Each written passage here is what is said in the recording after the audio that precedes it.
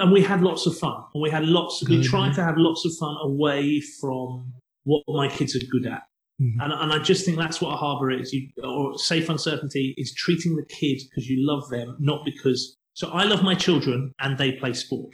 I don't love my sporty children. And I don't think any parent sets out to just love their children because they play sport. But I think sometimes parents accidentally communicate that to their children. And that's why we're seeing some mental health challenges with young people.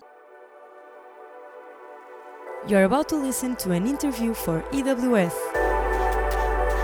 intending to provide educational information from various domains in psychology, physical exercise or motor learning. An experienced professional joins in a conversation with our founder, assisting EWS mission of building a mindset and methodology that can optimize both sport performance and mental health.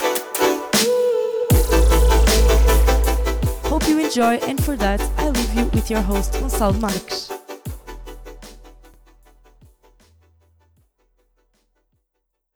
Hello there. Today on this expert interview, we're here to talk about parenting. You know that EWS is here to assist athletes, coaches and parents, and this last part on this area we want to enrich our podcast. So I found a perfect fit. He is a non-perfect dad called Richard, and he entitles himself like that. He also formed an institution with this name, and to give more time and energy for child development and better outcomes for child and athlete development. And I talk about outcomes here, as Richard says, about non-perfect dad on the UK. But I should start by giving a tweak on this about outcomes, prompting you also to the content of the conversation. See, he mentions outcomes here, but it's on a broader scale. It's not just about having success on winning. And speaking of winning, we go also to that place on the podcast talking about the potential risks of having winning as a top value on the top of a hierarchy, let's say. Because we don't consider winning, especially at younger ages, as a good metric for the value of an athlete or of a team, for that case, if we make it a stretch, or not as a big stretch even. And it can also lead to some conditionalisms, as you have been prompted on the teaser in the beginning of this episode. So, this intro will continue and will be a little bit longer than usual. You can always skip out to the timestamps at the description of the episode to jump to the pieces you are most interested about, but I ask you, as I feel this very worthy of mentioning, to stick with me for the next few minutes. As Richard tells on the homepage of his website, to which I leave the link in the description, Non-Perfect Dad, as an institution, is enabling coaches and parents to work together to produce winning character on and off the sports field.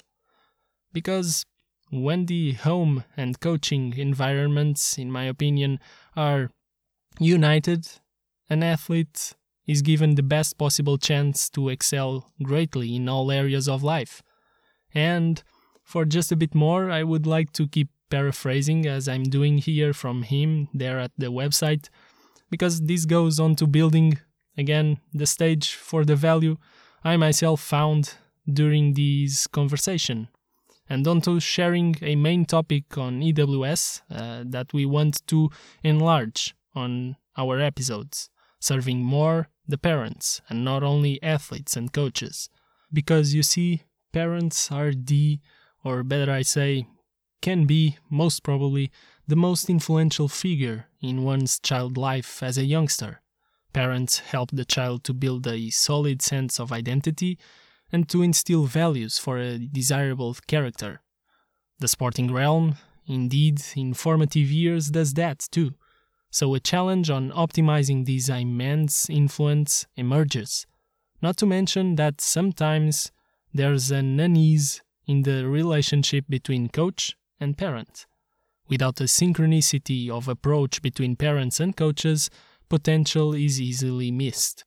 And among several points that are presented on the website, I highlight that one of supporting the parents in shaping the resilience and mindset athletes need to navigate the highs and lows of talent development, and managing expectations around that. So good. Really, you will hear me along the interview utter some interjections like these, so good or so much that, as my sort of excitement couldn't be contained. Only from these short snippets I would have gotten a big wish to invite him onto EWS for sure.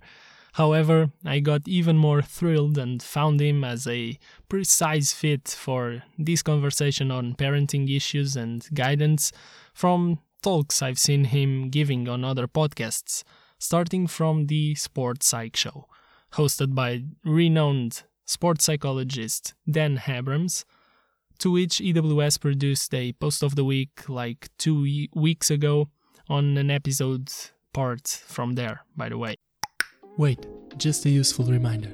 We know you're investing precious time here, so you can also efficiently work your listening experience by checking the timestamps at the end of this episode show notes. You can click over them to jump directly to the pieces that you find most interesting to your needs and wishes. As for my wish, your review and subscription to EWS Podcast.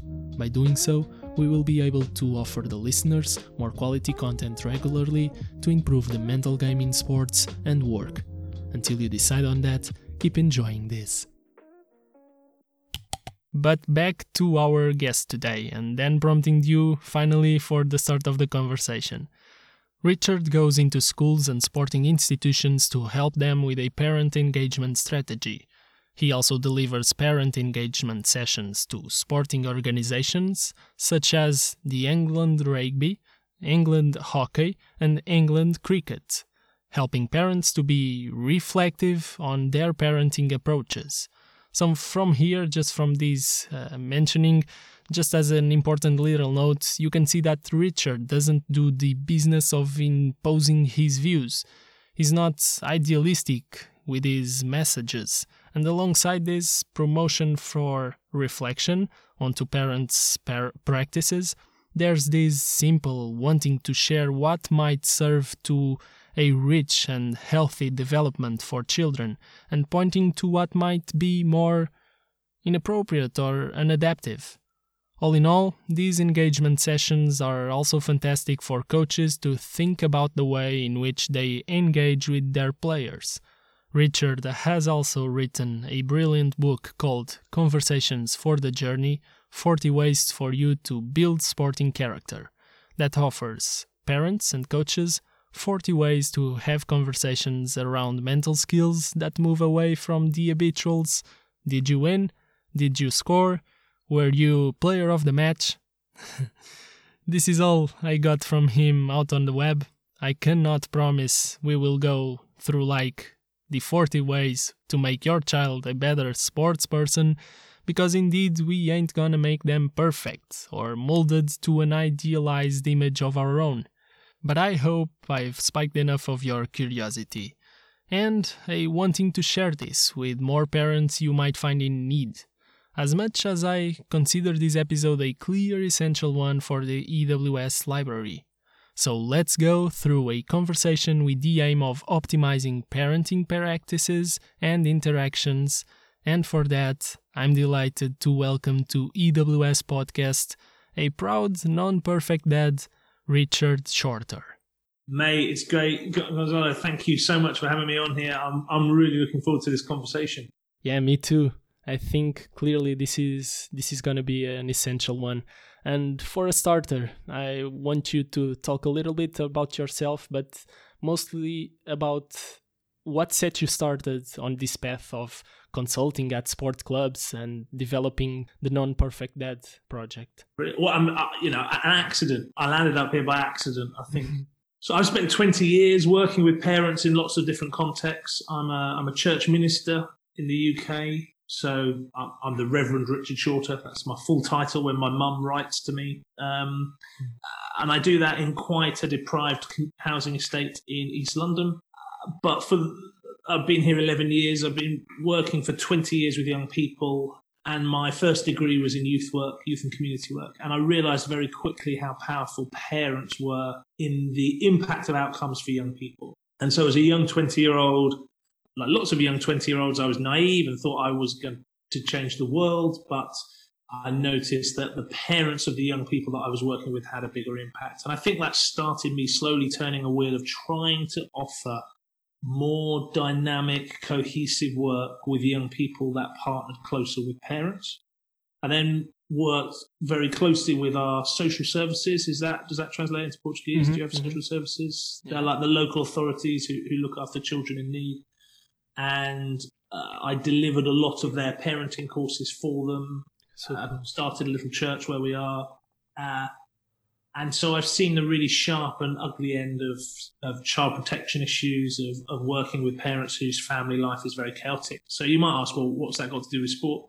Mm-hmm. And then I started a little business, Non-Perfect Dad. Non-Perfect Dad because no parent is perfect. And if I was going to be a parenting coach, I certainly wanted to be honest, straight from the word go. My 3 awesome children, who are also non-perfect, would tell you very quickly that I am not a perfect parent. My kids are all into sport. I love sport. I've played sport all my life. I'm still trying to play sport just by injury now. And I was thinking, where are dads? Mums traditionally come in higher numbers to parenting courses involved in schools or social services. So I was asking, where are dads? And I suddenly went, well, dads are standing with me on the side of the sports pitch. Why haven't I thought about doing stuff with dads on the side of the sports pitch? And so Non-Perfect Dad, I suppose, became a sports specialist. I guess when you've got 20 years of working with parents, you know how to speak to parents and use the pedology that helps change behaviour. Use behaviour change. That doesn't work all the time, but certainly I'm trying to use the best behaviour change science to help support behaviour change for parents. And maybe, I guess not even go from out of the goat to behavior change, but to sensitize and educate for some issues and aspects that parents are not looking through them in their interactions, in their relationship with their children. Yeah, I mean, I reckon, and I think the research bears this out, that most parents are well-meaning. I mean, you do have you do meet a nasty parent, but they're few and far between. You meet well-meaning parents whose behaviour they are unself-aware of. I mean, I'm a massive fan of trying to help people be self-aware. I'm not completely sure how you totally help people be self-aware, but I'm a massive fan of helping people be self-aware of the impacts that they have on their environment and the impact the environment has on them. I think that's self-awareness. If you understand who you are in the room, who others are in the room, and how the room affects you, that's a great foundation for self-awareness, really. And I would add, why did you enter the room in the first place? And I think when it comes to sports parents, like anything else, we get into a rut. No, rut's the wrong word. We get into a set of habits. And parenting's not easy because parenting is constantly dynamic because the child is constantly developing and the child is constantly facing new challenges. So parenting is always dynamic. And so I think as part of a safety and a coping strategy, parents develop a rhythm of habit that helps parents deal with the uncertainty of being a parent. And therefore, as the sports world then has to ask themselves really good questions about what habits are we helping parents develop and what habits are we helping parents maintain and what habits would we want parents to be having in our environment. And always asking those from the point of view of what gives the kid the best impact here. How do we help this child get the best outcomes from being part of our sporting environment? Now, that's a real challenge because if a sports coach or a sports psychologist, if their understanding of the best outcomes is a gold medal or a league-winning football team, then those habits for those parents will be different to more developmental-orientated goals and settings. And that's part of the challenge that we have. We live in a society that only really values gold medals and first places and winners. And we have a society which I think innately knows that process is more important than results, but everything in society is results focused. So all the advertising about the latest diets are all results focused.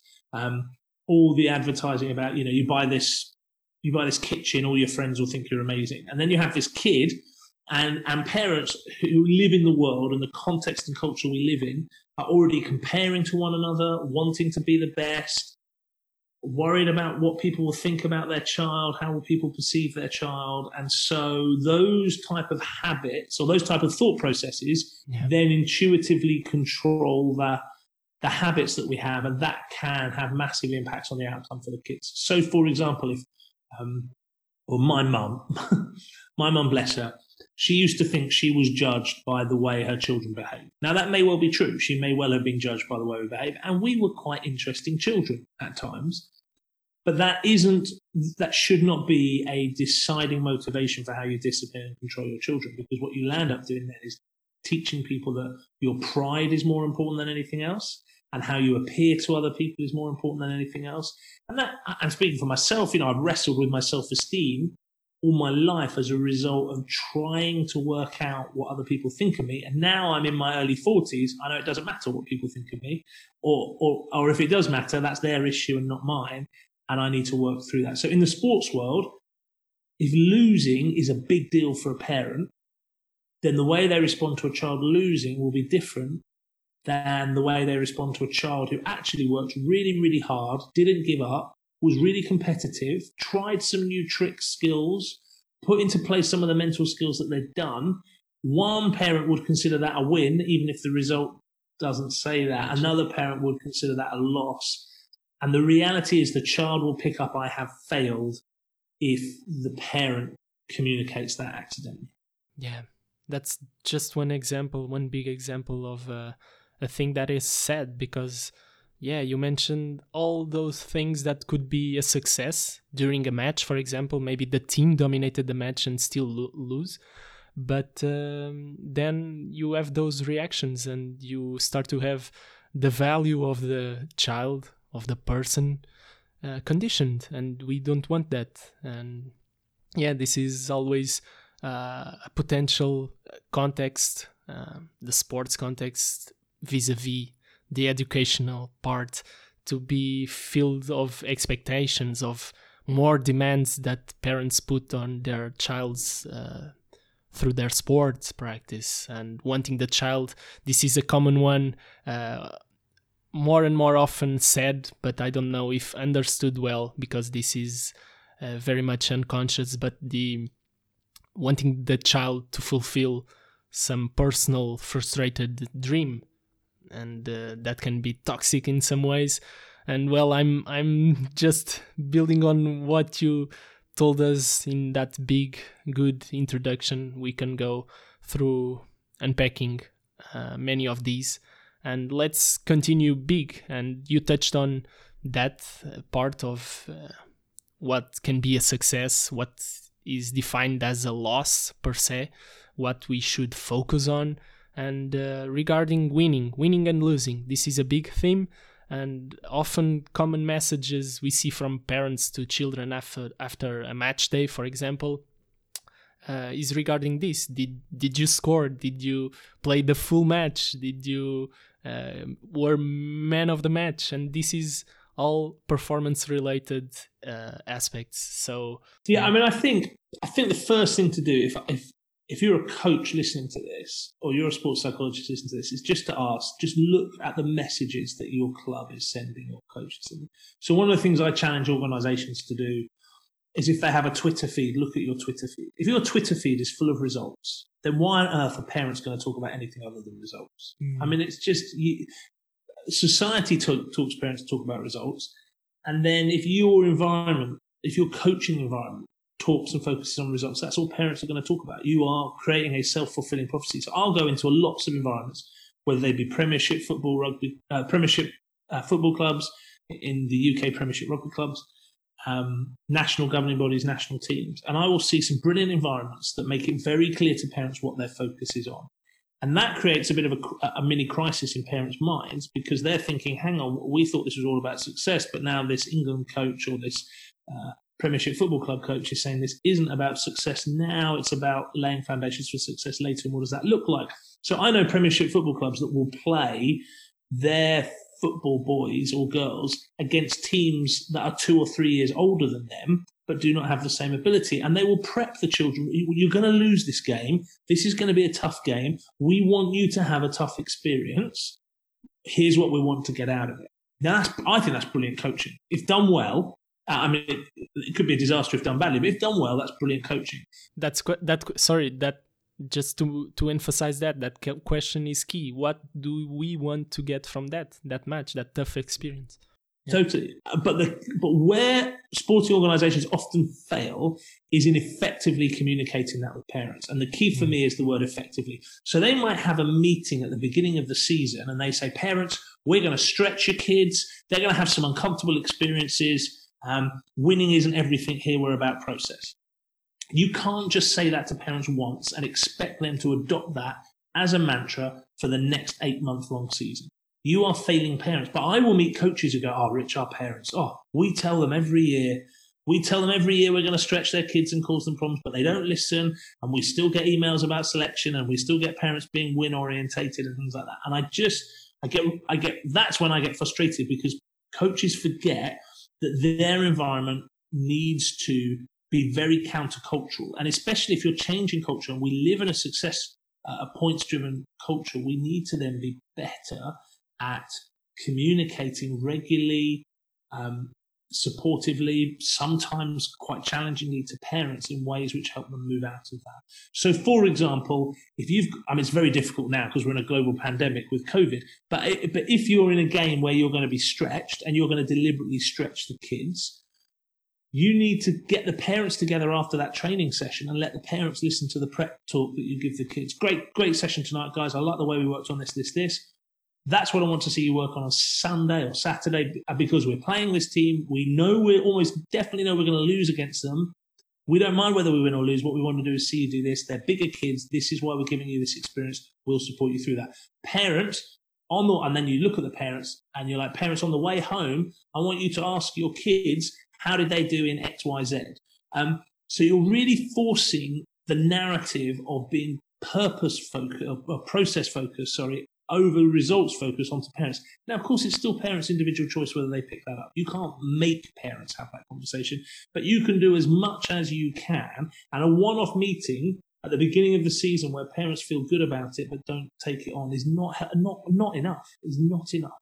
We have to shape our environments to support parents thinking about this in healthier ways. And what I find is that parents want to think like this. This is not, some parents do just want their kids beasted, shouted man up, having sergeant major experiences. But most parents want their kids to develop. Most parents want their kids to have good processes. Most parents want their kids to be competitive over winning orientated. Nothing wrong with winning, by the way. I absolutely, winning needs to be a significant part of the sport experience. But I think being competitive is a more significant part of the sport experience. And when you talk to parents, they agree with this. But then the emotion of sport happens. Coaches reinforce the alternative message accidentally. And so we land up with confused parents.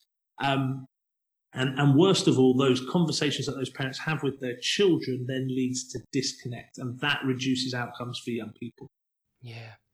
And two things that I picked from that is, firstly, I recalled some Facebook and Instagram pages I've seen from some local clubs here in Portugal where this is a menace of the social networks, because we see the stories there that are meant to be quick, and what they put there are often the goals that some player scored and those significant moments, and they are good to watch for a watcher for sure.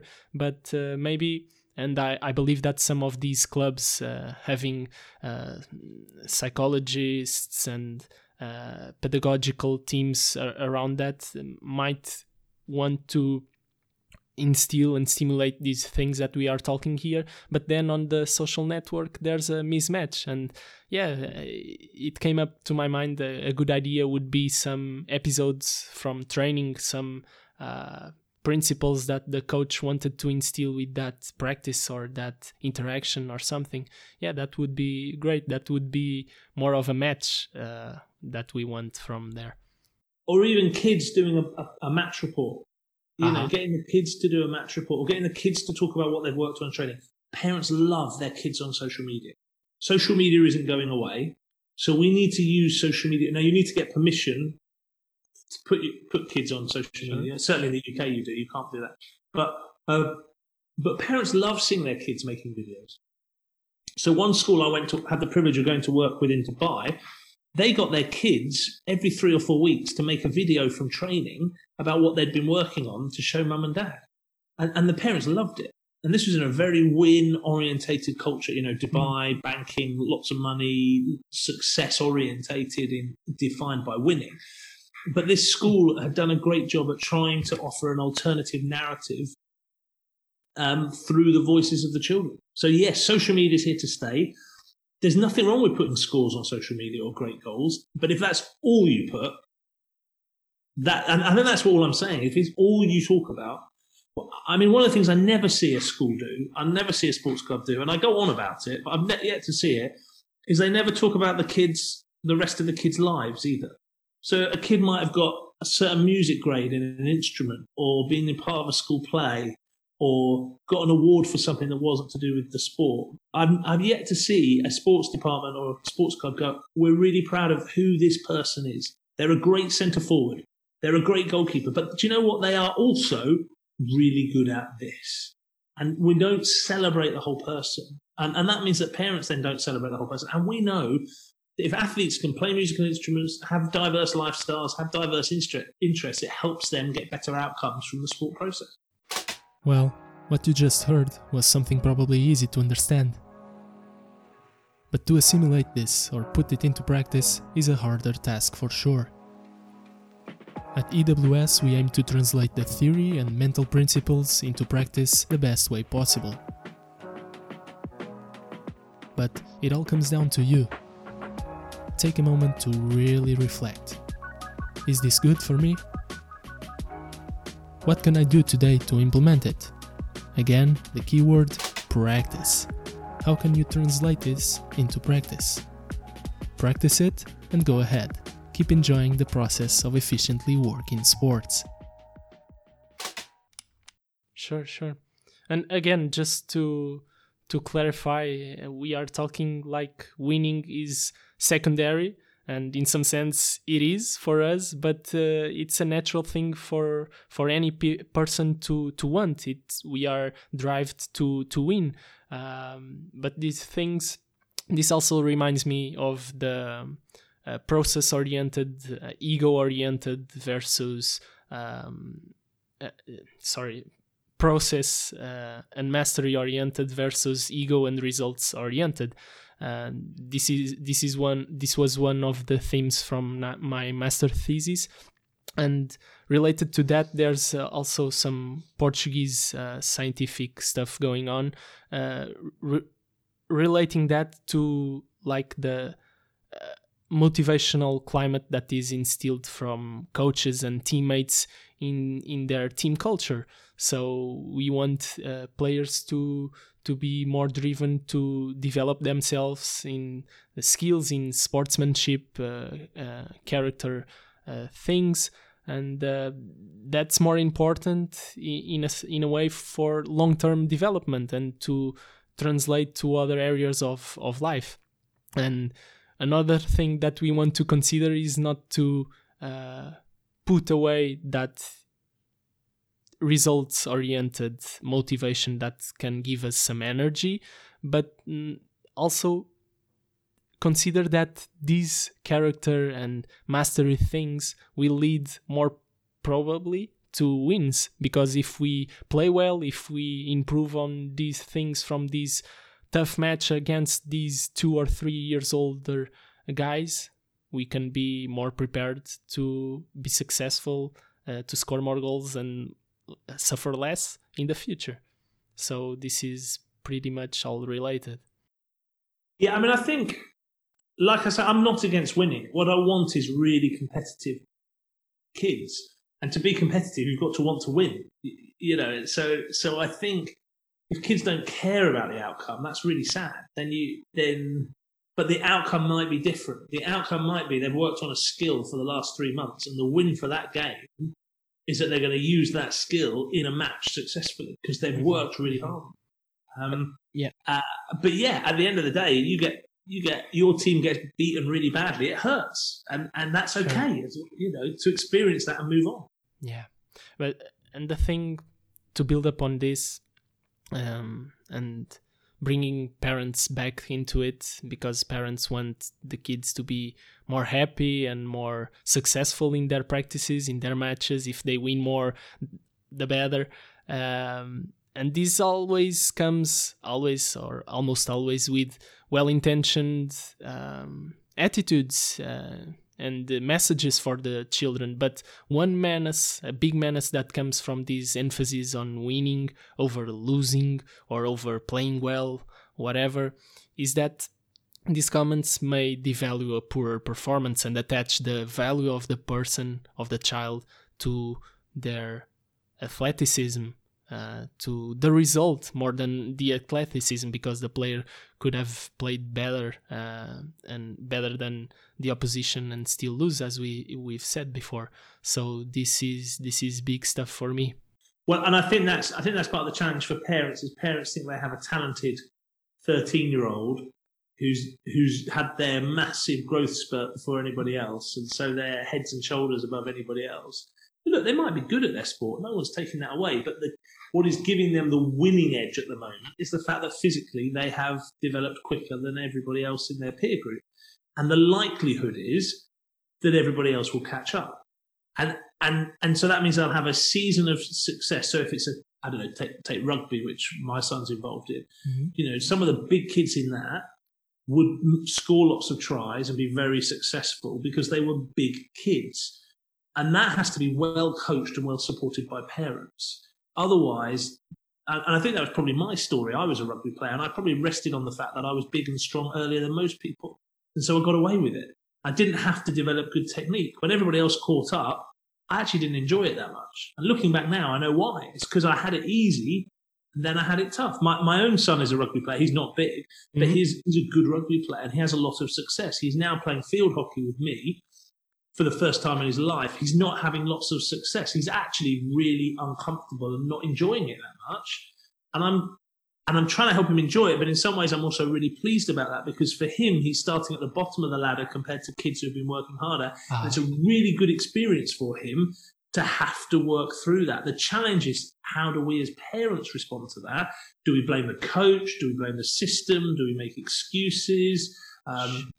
Or do we just rest on, oh, don't worry, you're brilliant at the other sport, rather than thinking, what can you learn? So there are some uncomfortable conversations happening in my house at the moment that I'm trying to get right, but I'm pleased he's having that discomfort. It's good. I can see in 5 years' time where this will be good for him, but as a dad, I've got to help him cope with that discomfort today, because teenagers won't worry about 5 years' time. Teenagers aren't going, oh, great, in 5 years' time I'll be a better human being.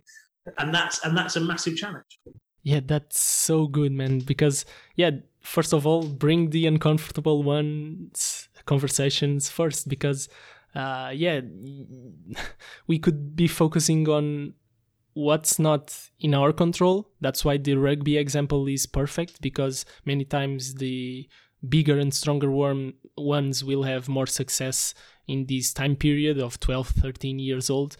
But we can emphasize on the qualities your son or other player has in the moment, what we can build upon those, because the size is yet to be controllable. So this is a big topic, the controllables versus the non-controllables, and developing resilience around that. And many times, just to include this comment,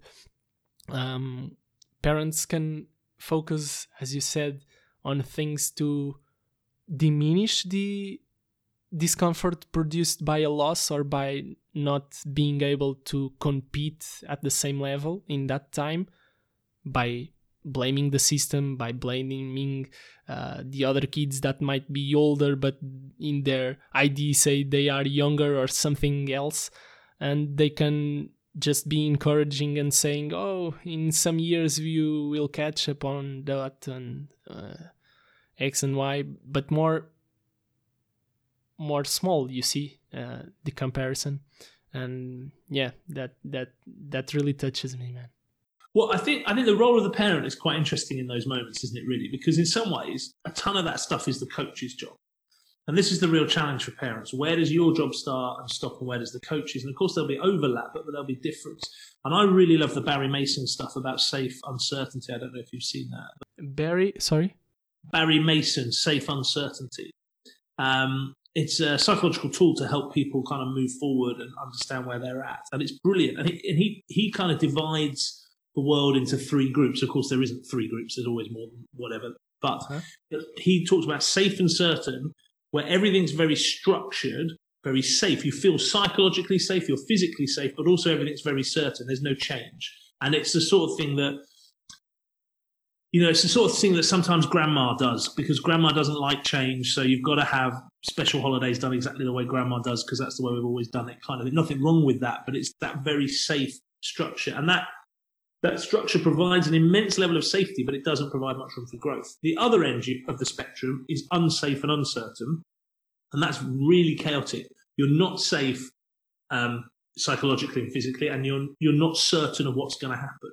It's all chaos. So I equate that in the parenting world to children who have alcoholics or addicts as parents. So they might come home from school and they don't know which parent they're going to get. Are they going to get drunk mum or drunk dad? Are they going to get sober mum and dad? Are they going to get itching to act out mum and dad? And that's a very unsafe place, and that's a very dangerous psychological place for a kid to be in.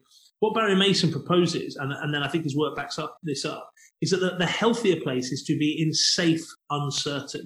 So you are safe psychologically, but the outcome is uncertain. And I think the role of parents after those type of events is to help your child feel psychologically safe, but not shut everything down into certainty.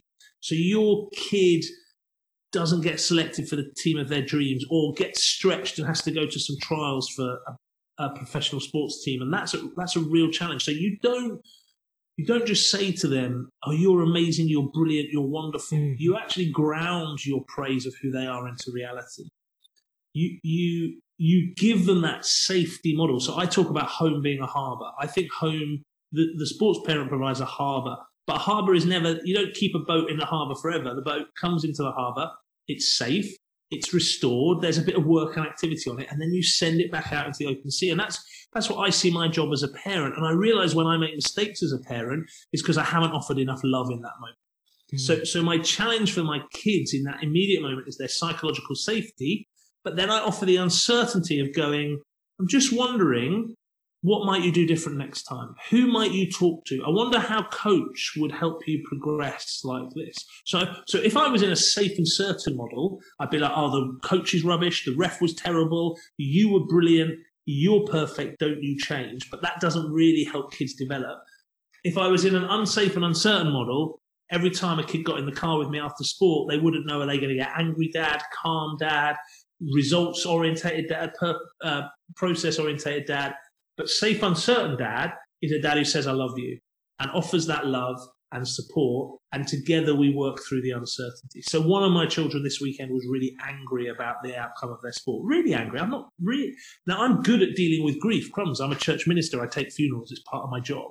But the anger part, that triggered me in a way that I hadn't expected it to. And I realised to keep my kid in this safe, uncertain place, I need to not try and fix their anger. I need to be okay that the anger doesn't have an obvious there's not an obvious way to heal this anger in this moment. I just need to let my kid be angry and love them, and then help them have boundaries. So it's not like I just let my kid do anything, but I'm helping them grow, and I'm growing in that, and that's just the best thing for both of us. Yeah, so good. Yeah, because overall, by being, I like that term, safe uncertainty, because then the kid will be, I imagine, prepared, capacitated to face some more adversity, to keep in the struggle in a good sense, to be open to challenges. Well, what we've seen in lockdown, I have this privilege of doing work with Premiership football clubs, and I do a lot of one-to-one work with people. And just what lockdown did was lockdown threw us into in some ways an unsafe, uncertain environment for sport, because you had kids who were doing sport all the time and then their sport was taken away from them, and their sport was part of their identity. I am a footballer, I'm a netballer, I'm a basketball player, I'm a rugby player. And all of a sudden COVID kind of took that away from kids. So they felt unsafe. Who am I in this? And it was uncertain, and it's still uncertain in lots of sports. I don't know what it's like in Portugal, but in the UK, it's all very interesting right now. And it was uncertain as to what's going to happen. And so no wonder kids' mental health suffered in that, and no wonder parents' mental health suffered in that. So I worked with Premiership football, very famous teams that are known all around the world, and some of their academy kids were not playing football. They had no motivation to play football. They had no desire to play football. And I had the parents going, "Oh no, this is horrible." I'm like, "No, this is normal. That's what you do. When you're unsafe and uncertain, you shut down to try and protect yourself." And so some kids worked too hard to try and make up for hard time, and some kids just shut down. I'm like, it's okay. Now let's try and motivate them and help them. Your love can give them a safety that will help them start to play football again, or start to do a little bit of training, as well as the coaches as well. And it wasn't that the parents weren't loving their kids, by the way. It's just that we have to communicate that love in a way that helps kids grow. And often in these times of tragedy or challenge, it's the work we did 6 months before that helps kids get through it, not the work we do in those moments, although it's never too late to start doing things.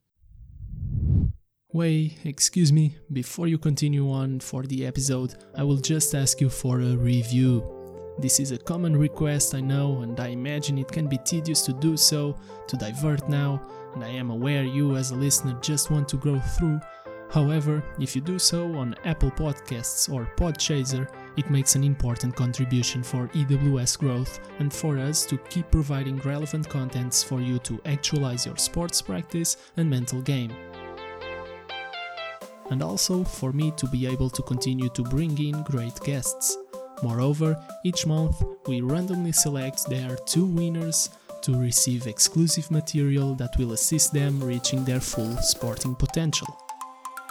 Also, it is important for me to hear your feedback, so head over there please. The links are in the description as always, alongside with the timestamps. See ya! That was one of the things that I would like to bring up, the COVID situation, and I'm jumping towards it. I think that is a good thing to calm down parents and the children, the sports, in the sports related issues per se, but still it can be a worry thing to address, because it can lead to more giving up. And I'm not saying that we should stimulate and be strong on them to be resilient and continuing on, because it's a good time to reflect upon the reasons. But yeah, can you develop some more about some advice in this situation for those cases of lower motivation? Yeah, I think motivation is a tricky one, isn't it? I mean, a lot has been written about motivation. I think firstly, you need to have a good routine. You've got to have a routine. So a number of the kids who lacked motivation were playing Xbox all day, getting up when they wanted to, going to bed when they wanted to, and that creates, and in the young people I work with who aren't in the sports world but in the kind of normal world, those who struggle with motivation, it strikes me, struggle with routine. And I think the second thing is about helping kids do good goal setting. And by good goal setting, I mean realistic, honest, step-by-step goal setting. So there's no point in a 14-year-old saying, I want to be an astronaut, so I'm now going to be motivated to do my science work. There's nothing wrong with a kid saying, I want to be an astronaut, but they need to know. Then you need to unpack that. Okay, so what does an astronaut need to be good at? Let's go and research some astronauts. Let's make a role model astronaut. If you could be an astronaut, which astronaut would you be? Okay, brilliant. Then let's read up on their story. Let's listen to their stories, get inspired and excited by their story. Then let's work backwards. So if I'm going to be an astronaut, I need to be really good at maths, really good at physics. I need to be reasonably fit. Okay, then, so as a 13-year-old, what can I do? Well, I can't get a doctorate in maths and science now, but I can make those subjects my main focus. I can commit to doing 15 minutes extra work on maths and physics now, and I can commit to finding out about the Portuguese space program or the British space or whatever it is. That's my goal. And I'm going to start, and I can keep stepping towards that. And so what does a 13-year-old astronaut work on? Well, an astronaut who goes into space is really calm under pressure and collected under pressure. 13-year-olds aren't. So that's okay. So what I will do, though, is next time I'm under pressure, I will journal or draw, or I'll ask my mum and dad to talk to me about how I handled that and how I can handle it better. I'm not expecting as a 13-year-old to have the mental skills of an adult astronaut, because they are trained by very clever people. And I think that's one of the massive dangers we have in the world at the moment, is, like you said, we've got parents. I don't know that I mean many parents who are vicariously living through their children, their own broken dreams through their children. What I think we have a problem at the moment is the adultification of mental skills in young people. And I noticed that tension in myself. Look, mate, I go to some of the best sporting environments in the world. I go to some of the most famous sporting environments in the world. I meet some really famous coaches and some really famous athletes.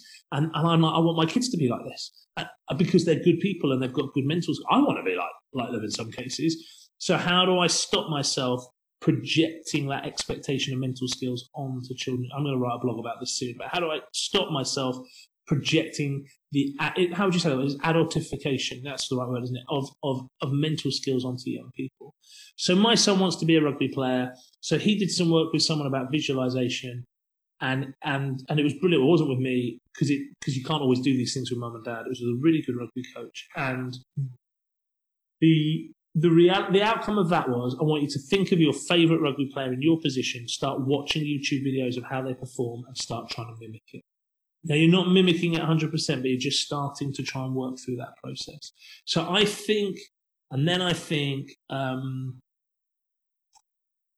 Jordan Peterson recently, I watched an interview with him about motivation, and he showed some interesting stuff about university students, about writing to yourself about who you want to be when you're older. And so I think if we can get kids to write to yourself, this is who I am as a 40-year-old. This is who I am. This is what I'm worth. Not where I want to be. So that's not I want to be an astronaut or a footballer or a policewoman, whatever it is. It's who do I want to be as a 40-year-old astronaut, policewoman? And apparently that's very motivating to think about the type of human being you want to be, because that does motivate you to engage in that work a bit more. So I think good routine. I'm not a perfect parent, but in COVID, what we nailed as a family was strong routine and then strong reflection on that routine. So we had a sheet of paper. To start off with, I thought we'd have one nice family routine. Well, that went out the window. We had because there's 5 of us, we had 5 routines on the door. But every Friday, we would then look at that routine and we'd go, what worked this week? What didn't? Why? What can we do better next week? We're not expecting perfection next week, but what would be your lowest score this week? Times tables, reading, morning meditation for us adults or whatever. Okay, then what did you score yourself? I've probably got a 3 out of 10 for that this week. Okay, next week is a new week. What do you need to change to get a 4 out of 10? And don't just say, I'll try harder, because that doesn't give you anything. What practically can you change to get a 4 out of 10 next week? Yeah, or maybe a 5. I think motivation is quite slippery. I think motivation is quite fog mist, like it can come and go. But I think there's lots of things you can do to help it there. And I think the other thing I just want to say about motivation is teenagers, their brain kind of drifts in and out of different tasks at different times. And that's totally okay. It's totally okay. And as a dad, I struggle with that sometimes, but it's okay. And I think if we look at some of our favourite professional sports stars, they are struggling with the outcomes of COVID. I mean, I don't know what it's like in the Portuguese Football League, but in the English Premier League, the scores and the results are all over the place. It's a very, very unusual season. And I think that's because you've got these wonderful human beings who are trying to make sense of their world and still be professional athletes, and it's all a bit topsy-turvy. So if Liverpool can lose 7-1, or whatever it was they lost last week, when I still think, I'm not a Liverpool fan, and I still think they're probably the best team in the country. If Liverpool can lose 7-1, then it's okay for our kids to have a bad COVID week and a bit of a poor motivation thing going on. Yeah, that's so good. I see so many good aspects there. That one of relativization, of validating some youngsters' experiences and habits, and being gentle as well as disciplined with them, building those routines. And that is part of, I guess, the safe, uncertain harbor you want to provide them. And we had lots of fun. And we had we tried to have lots of fun away from what my kids are good at. Mm-hmm. And I just think that's what a harbour is. Or safe uncertainty is treating the kid because you love them, not because. So I love my children and they play sport. I don't love my sporty children. And I don't think any parent sets out to just love their children because they play sport. But I think sometimes parents accidentally communicate that to their children. And that's why we're seeing some mental health challenges with young people. Because whether it's good at academia, music, sport, COVID has taken away that identity, and that's what their parents reinforce so much. And so now it's tricky. So for me, that safe uncertainty is about us just mucking around, having nothing conversations, going camping, playing, doing things outside of my children's normal identity. Yeah. Like cultivating other interests. And this brings me back to one thing that I was almost forgetting to mention, a thing that I've heard from you that is often on groups, on parents.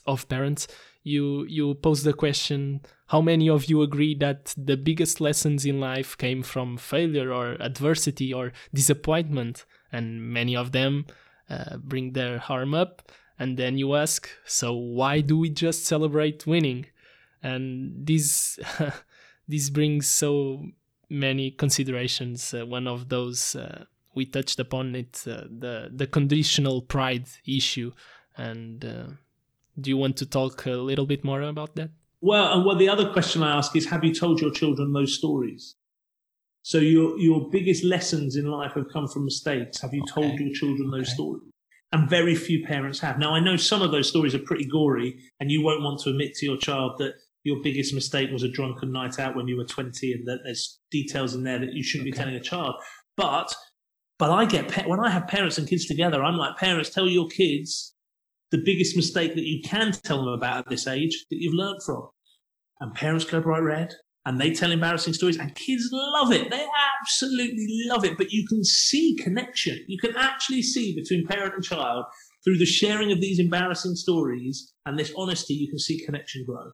For me, that's safe uncertainty. I think, I asked that question because there's lots of research out there, isn't there, about how we grow more through mistakes than through success. And so cleverer people than me can talk about that.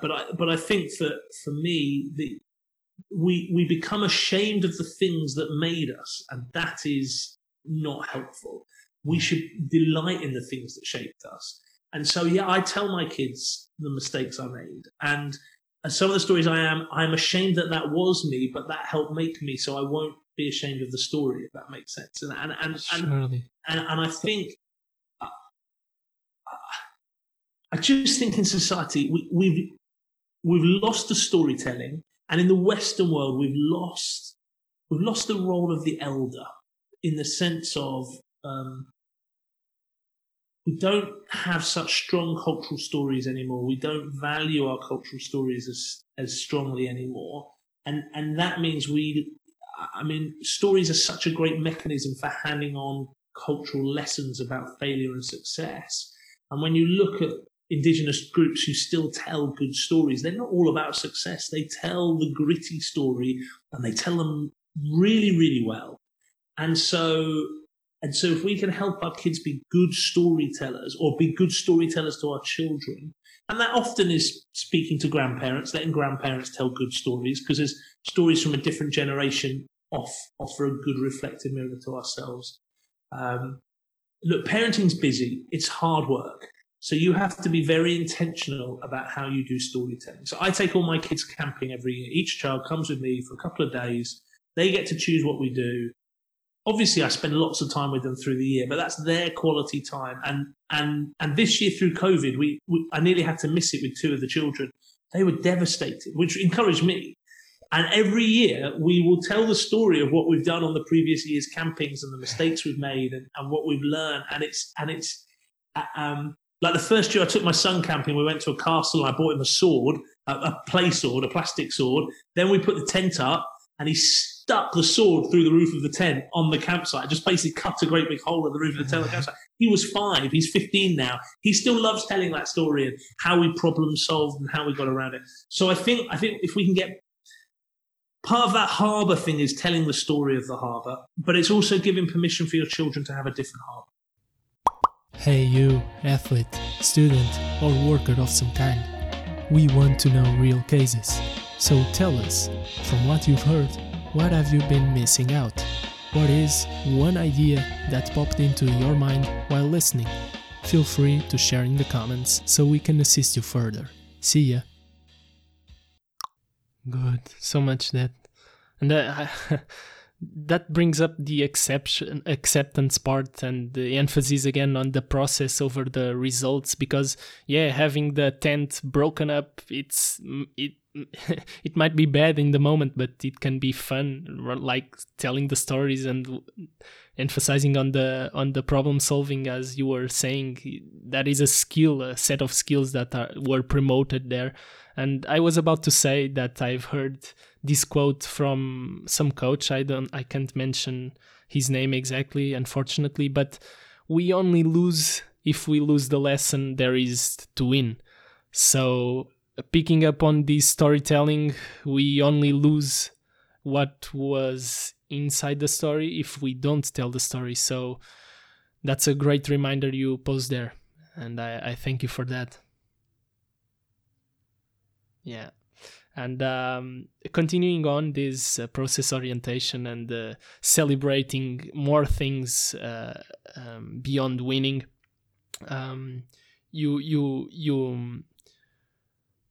you talk about the importance of mapping out some famous players' struggles and stories, again, of their ups and lows, to show this non-linearity in the development of whether it be technical sports aspects or in more character-related stuff. So we want to prepare kids for the journey, right?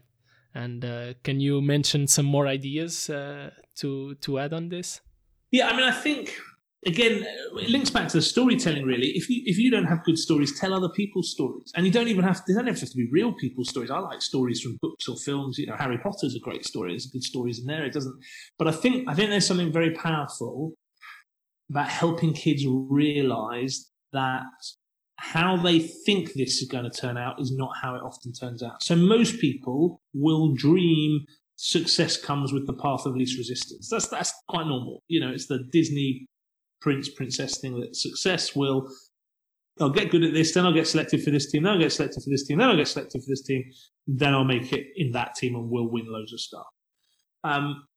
I think by telling good stories about former athletes, so I try and use lots of interviews with different people. So I'm trying to talk to more parents of famous athletes so that we can hear what the kid was really like and the struggles that they really had. So there's a couple of very famous rugby playing brothers in this country who are gladiatorial in their ability to play rugby. But you listen to their mum speak and you realise that they're quite fragile psychologically in certain areas, which is normal and there's nothing wrong with, by the way. But kids won't have that perception of those players. And so I use that clip of their mum going, they didn't like that they felt bad, to try and say to the kids, well, how would you feel in that situation? How would you think differently? What can you learn from this story? Sure enough. And another thing that you are a big advocate of is the posing of questions. I've mentioned in the intro about your book, and can you talk a little bit more about that before I present the first big question I selected for us to talk about? What's the importance of questions and when, how? Yeah. For parents, just to clarify, for parents to pose to their children. Yeah. So I wrote a book. I wanted to write a book and I wasn't quite sure what book to write. And it became obvious listening to young people, talking to young athletes, that those conversations they have with parents, they really valued, but could go really healthily or not healthily. And then when you talk to parents, you heard the same thing. So what I wanted to do is I wanted to help parents have 40 outlines of conversations that would help them be process character focused. I use the word character, but you can replace that with mindset or whatever. Process, mindset, character focused, rather than, as you alluded to earlier, did you win? Did you play the whole game? Because but I also wanted to ask questions because I think questions give you space. They don't give, you're not giving the answer. I mean, my kids will often laugh at me if I have to make a point to them, tell them off about something, make a speech about something. They'll be like, "Here comes Dad making a speech." I was like, "Yes, you've got to listen to me for 3 minutes. I know you're not going to remember any of it, but I've got to get it off my chest." It's like indoctrinating or putting some more pressure. Exactly. But my kids laugh at me because we all know it's not going to work, but I just need to get it off my chest. Okay. But if you can ask a good question that stimulates thought and thinking around new topics that you can loop back around to and offer praise for and help your kids fill in the gaps, I just think great leaders are really good at asking questions. When I look at people like Barack Obama, Nelson Mandela, when you see them being interviewed by people and talking to people in their peers, you notice how good they actually are at asking questions. These are people that I would just sit and want to listen to all day. But if they were there, they would be. See, I'm not a great leader. I haven't asked you any questions yet. They would be great questioners, and so I wanted to kind of draw into that and see the value of good questions to help lead kids and parents into new space. That's safe uncertainty. Where is the new space in the conversation that we can have? And so conversations for the journey is literally that, conversations for the sporting journey or the journey to and from sport. And what I've been blown away by is how many coaches have said, "Wow, these questions are great. I use these questions as a coach." So it's not just parents, it's impact. I never wrote it for coaches. I just wrote it for parents, but coaches use it and seem to get a lot of value for it. Just to have a taste, a key one for me that you have there is, what do you want from me? Sorry. What do you want from me on training or competition day? And for that, can you share some of the most common answers you've heard to that one? And one that was most surprising or unexpected? Wow, that's a great question. So my youngest daughter doesn't want me to ask her questions. So I run this business. I travel all around. So the biggest surprise is my daughter. My daughter thinks I'm asking her a question because I'm practicing a question for a new book. So when my daughter's a gymnast, she's brilliant. I love watching her. I don't understand gymnastics, so I understand team evasion sports really well, but I don't understand gymnastics. And she doesn't want the questions, and it's her sport. And so I want to honour that because I want her to want to be involved in sport as long as she can. So she doesn't want the questions. We do have conversations later. What are most things kids say is that the kids say that they don't want to be talking lots in the car. They want to choose the music. They want to go and get some food. They want to chill out. The most things that kids tend to say is, "Can I chill?" And parents need to hear that because after sports matches, parents' emotions can be quite, they don't want to chill. They want to analyze. They want to problem solve, whatever. Most kids want to chill. Some kids will want analysis, will want support, but I think that has to be driven by the kid's agenda, not the parent's agenda. So if your kid says, "Actually, I'd really value your opinion on how I played," I would still ask that as a question. "Oh, you asked me to tell you how I thought you played. Well, you tell me how you thought you played. What could you do better?" "Oh, Mum and Dad, you haven't told me how you played yet." "Well, do you know what? I'm going to wait a couple of days, see how you continue to reflect, and then I'm going to tell you." Because I'm not going to let my kids' identity on their performance rest on my viewpoint. But most kids seem to say they just want to chill.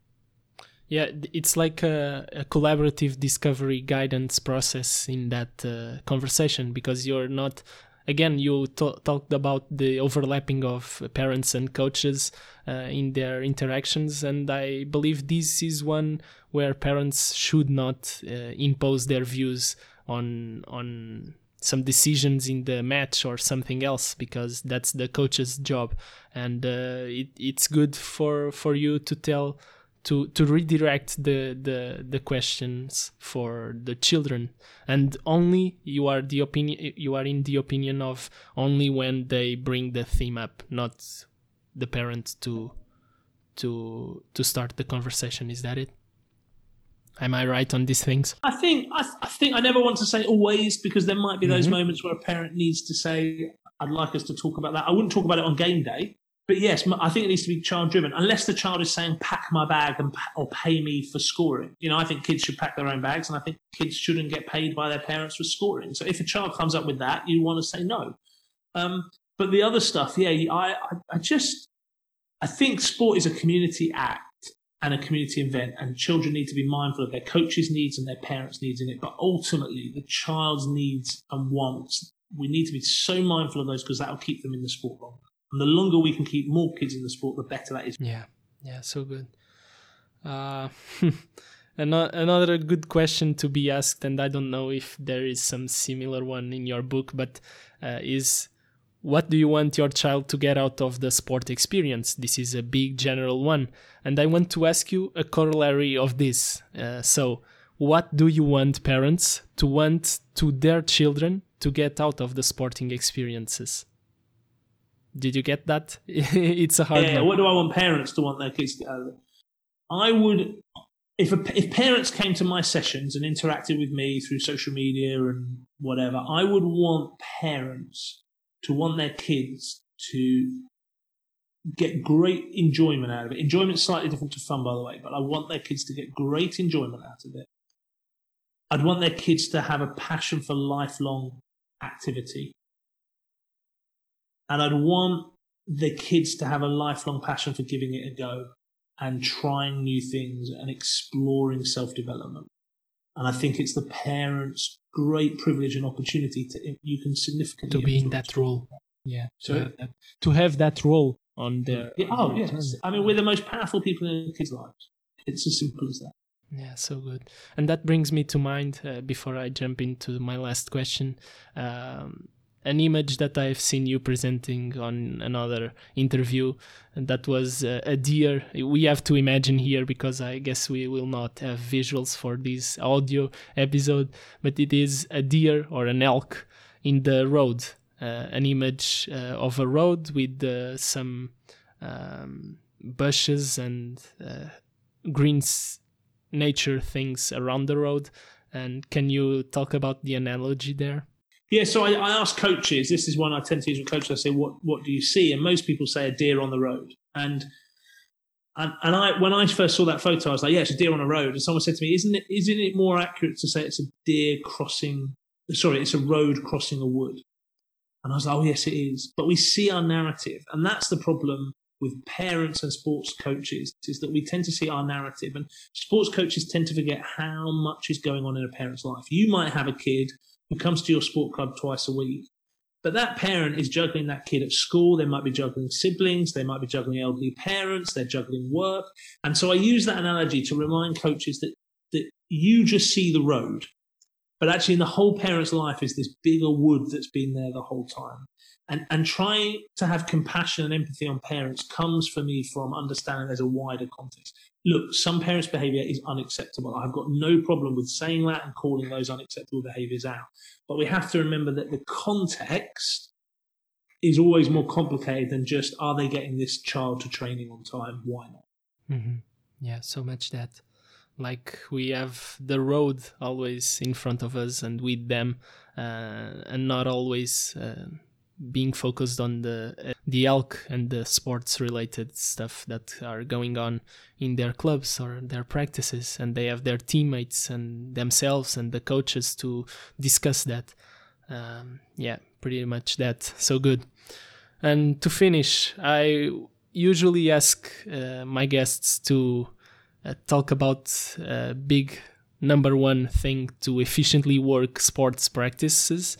But with you, I feel more prompt to ask you if you have a number one thing for efficiently work parenting while in a sports context. So my number one thing for efficiently working with sports parents, I actually did a video on this morning, so it's a good job you asked that question, is you've got to genuinely care about the parents. You can have a really good parent engagement program, but if you don't care about the parents and their role in that child's life, your sports parent program will just be about telling parents off, keeping them at bay. You need to, as an organisation, genuinely value the contribution those parents make to that kid's development, because it's significant and it's not going away. And so many sports organisations I meet really hold a grudge against parents and really don't like parents. And so their sports engagement smells of that. It smells like that. And look, of course, there's still going to be some success in that parent engagement. But for me, genuine parent engagement needs to listen to parents and have great empathy and sympathy with parents so that you your work springs from a place of wanting everybody to get more out of this, not wanting to cage parents away. Yeah, so good. Or even being a +1 factor of pressure to be a better parent and have them in our idealized image again, because that's a menace that might end up on these good teachings and practices, I guess. Yeah, we cannot, I said earlier, we can't expect children to have adult mental skills, but we've got to remember all adults don't have perfect mental skills either. I'm not non-perfect dad for no reason. I am a non-perfect dad. Because that would lead to more perfectionism in a how weird we expect parents. And it's weird because parents expect coaches to behave perfectly as well. So we've got to help parents understand that doesn't happen. We've got to help coaches understand that parents aren't going to be perfect. So you have to protect yourself and have good, healthy boundaries there and value parents, and that'll help you move forward. Yeah, so good. Richard, do you want to talk a bit about your resource that you build up, Sports Parents Alliance, or something else you are working upon? Yeah, so Sports Parents Alliance is an online sports community for parents. We have about 1,000 parents in there now, which is really exciting. There's some courses on there. A new course I've done there, Best Season Yet, which is 10 conversations for parents and children to have together to help kids have their best season yet through helping parents understand the controllables, help to parents to talk about how to deal with COVID and things like that. Because I still think we can see children have their best season yet of development, even in this post-COVID world. Sports Parents Alliance itself is free. Just Google it, come along. I put different bits up in there every week. It's really there just to be a support and encouragement and nudge to help parents just keep working on those parenting habits that help develop great kids. Man, what I highlight from this conversation, and I had some more questions and conversations prepared, but this was pretty sufficiently good for me, and I guess for our listeners. We went along the rhythms, the different rhythms some different parents and childs have in their development, not only in the sports-related stuff for them, but also in their person, and how we as parents can be dynamic with that and be responsive, because this is a big conversation on character building characteristics and skills. We need to be more open to hear their experience. We need to have a posture of reflective listener, of being a reflective listener, of accepting those hard feelings that might come up and not only being harsh to those or correcting those or being just cheap encouragement and being like the faithful entity for them to be a great player and someday they will win more, because winning was a big topic also here. We don't only want to win, we want to be process-oriented, and I stress that out very much on other episodes on my podcast, and this was a big emphasis on that also. I'm glad for that, and I thank you for all the rest, and I hope to keep hearing from you and seeing your stuff, because it's almost perfect. Mate, it's been a brilliant conversation. I really appreciate you having me. And yes, I look forward to carrying on this conversation together. Thank you for listening to this EWS interview. To see more, go to ewsport.eu. If you want to open up a discussion about some topic addressed, reach out by commenting below or leave a message at ewsport.eu. Hope you enjoyed. See you on the next one. I remind you that you can write a comment right there on some podcast apps, on our Instagram at ewsport.eu, or even by sending a quick voice message on the clickable link I leave right at the end of this episode description. If you prefer to stay anonymous, this is a good option. All simple and free. So take the time to do so, and take a step to be closer of efficiently work your sports practice. Until then, take care.